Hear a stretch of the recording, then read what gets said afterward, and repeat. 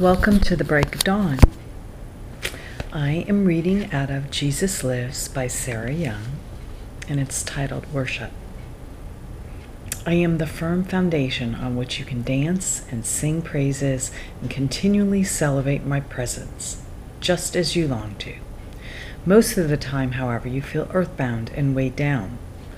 Worshipping me requires the engagement of your entire being, something you delight in and yet somehow resist. If you want to learn how to celebrate me more consistently, more abundantly, begin by lingering in my peaceful presence. As you relax in my everlasting arms, sense how safe and secure you are. I am indeed the rock-solid foundation on which you can live exuberantly. Dancing, singing, and praying are ways you can express your delight in me. My very presence radiates joy and vast, unmeasured fullness. When you praise me, your joy increases, as does your awareness of my holy presence. Your body may or may not be mightily engaged in this endeavor, but I see into your heart. That is where the ultimate celebration of my presence takes place. And then the following scripture. The eternal God is your refuge, and underneath are the everlasting arms. Deuteronomy 33, verse 27. You show me the path of life. In your presence is fullness of joy. By your right hand are pleasures forevermore. Psalm 16, verse 11. David, wearing a linen ephod, danced before the Lord with all his might. 2 Samuel 6:14. But the Lord said to Samuel, do not look at his appearance or at his physical stature, because I have refused him. For the Lord does not see as man sees, for man looks at the outward appearance, but the Lord looks at the heart. 1 Samuel 16:7.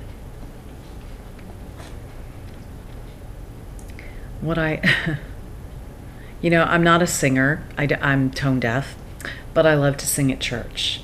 And I'll put on praise and worship here and at my home, and I'll sing clearly out of tune. I think for me, gospel music, oh, mercy. I mean, tears, singing, listening to, oh gosh, I can see her beautiful face. Anyway, how great thou art, an old rugged cross, Carrie Underwood, moves me to tears every time. I mean, just beautiful. And what I love this. Your body may or may not be mightily engaged in this endeavor, but I see into your heart. That is where the ultimate celebration of my presence takes place. I love that. I love that. And I recently met a gentleman, Chris Eriks, and he's a speaker, but his passion is the love of the Lord and just sharing the love of Jesus. And he is this big guy, works out, huge muscles. And we were at a meet and greet, and we met Chris, and he talked about how we should hug heart to heart, literally heart to heart. And that made me think of him, because the Lord sees into your heart. And how cool is that? I mean, that just gives me the chills. I mean, it blows me away that it doesn't matter what we look like on the outside. God knows our heart, and that's what we should look at when we meet people, not the physical appearance, the heart. Do they have a good heart? Do they love the Lord? And they may not even know the Lord, but you can share the Lord with them. That's powerful. And then let's see. Oops, there goes my pen, my highlighter. The next one is, let's see, this is from of course, Sarah Young, Jesus Calling.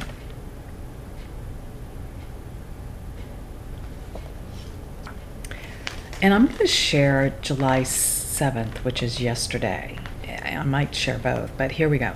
Trust me in all your thoughts.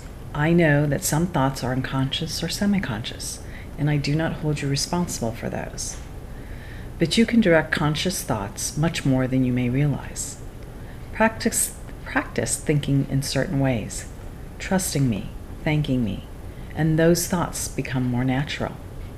Reject negative or sinful thoughts as soon as you become aware of them. Don't try to hide them from me.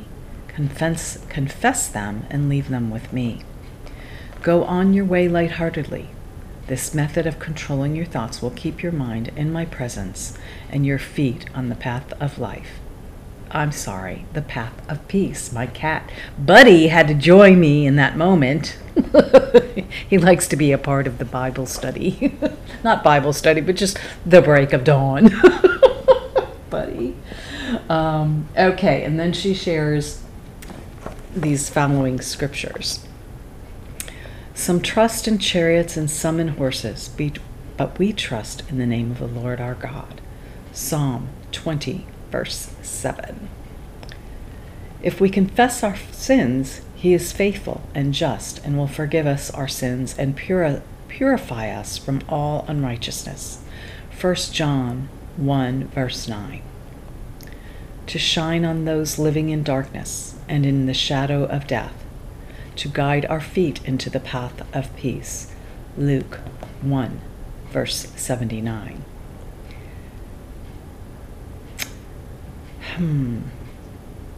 You know, I have negative thoughts about myself.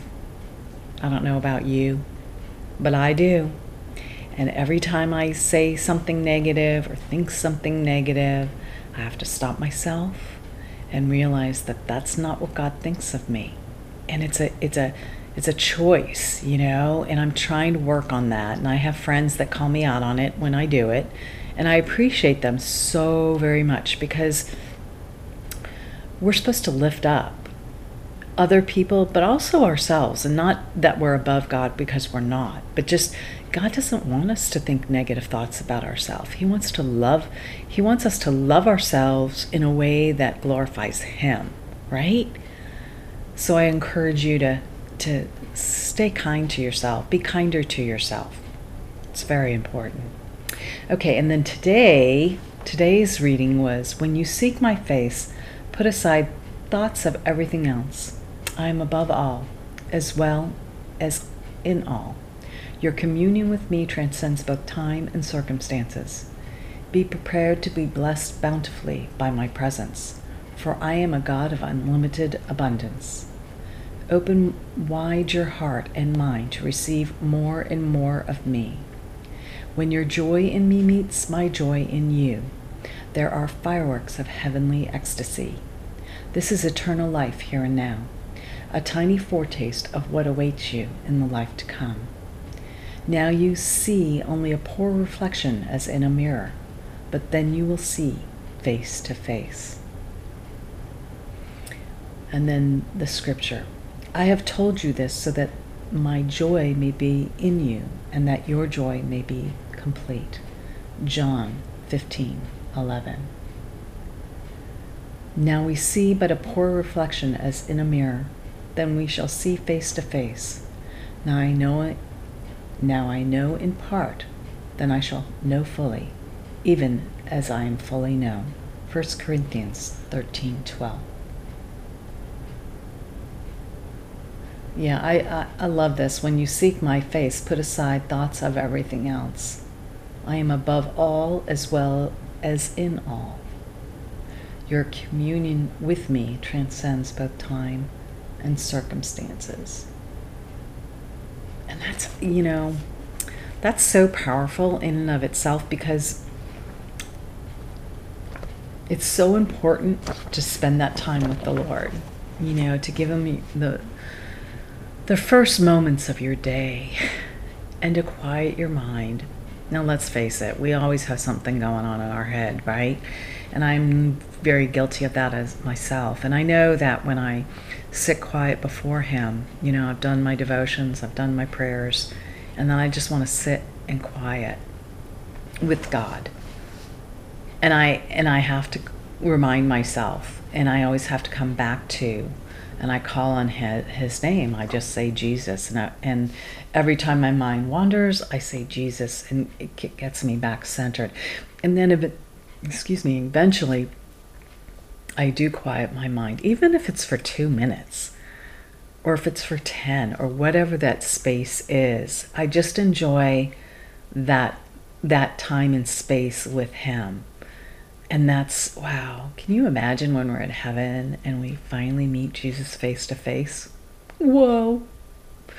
That blows me away. And I remember back when I was working in my office, this was many years ago, and a customer and I were chatting, and we had a conversation about, someone had passed away, and then I made a comment, well, I can't wait to get there. And not that I want to go there tomorrow or today or whatever, but she said, "You're Christian, aren't you?" I go, "Oh yeah, absolutely." Because I look forward to that day. I look forward to seeing the Lord face to face, and walking around heaven, and seeing how beautiful. I'm getting chills just talking about it. Because, when you read in the Bible and it talks about the pearly gates, look, I'm a jewelry designer. I love pearls, like hello, and I love diamonds and streets paved with gold, and oh my goodness, and jewels. Isaiah 61:10, and it talks about the bride being adorned with her jewels, and it just, in the vibrant colors and how beautiful it's going to be. I'm going to leave you with that. So have a wonderful and blessed day, and thank you for joining the Break of Dawn.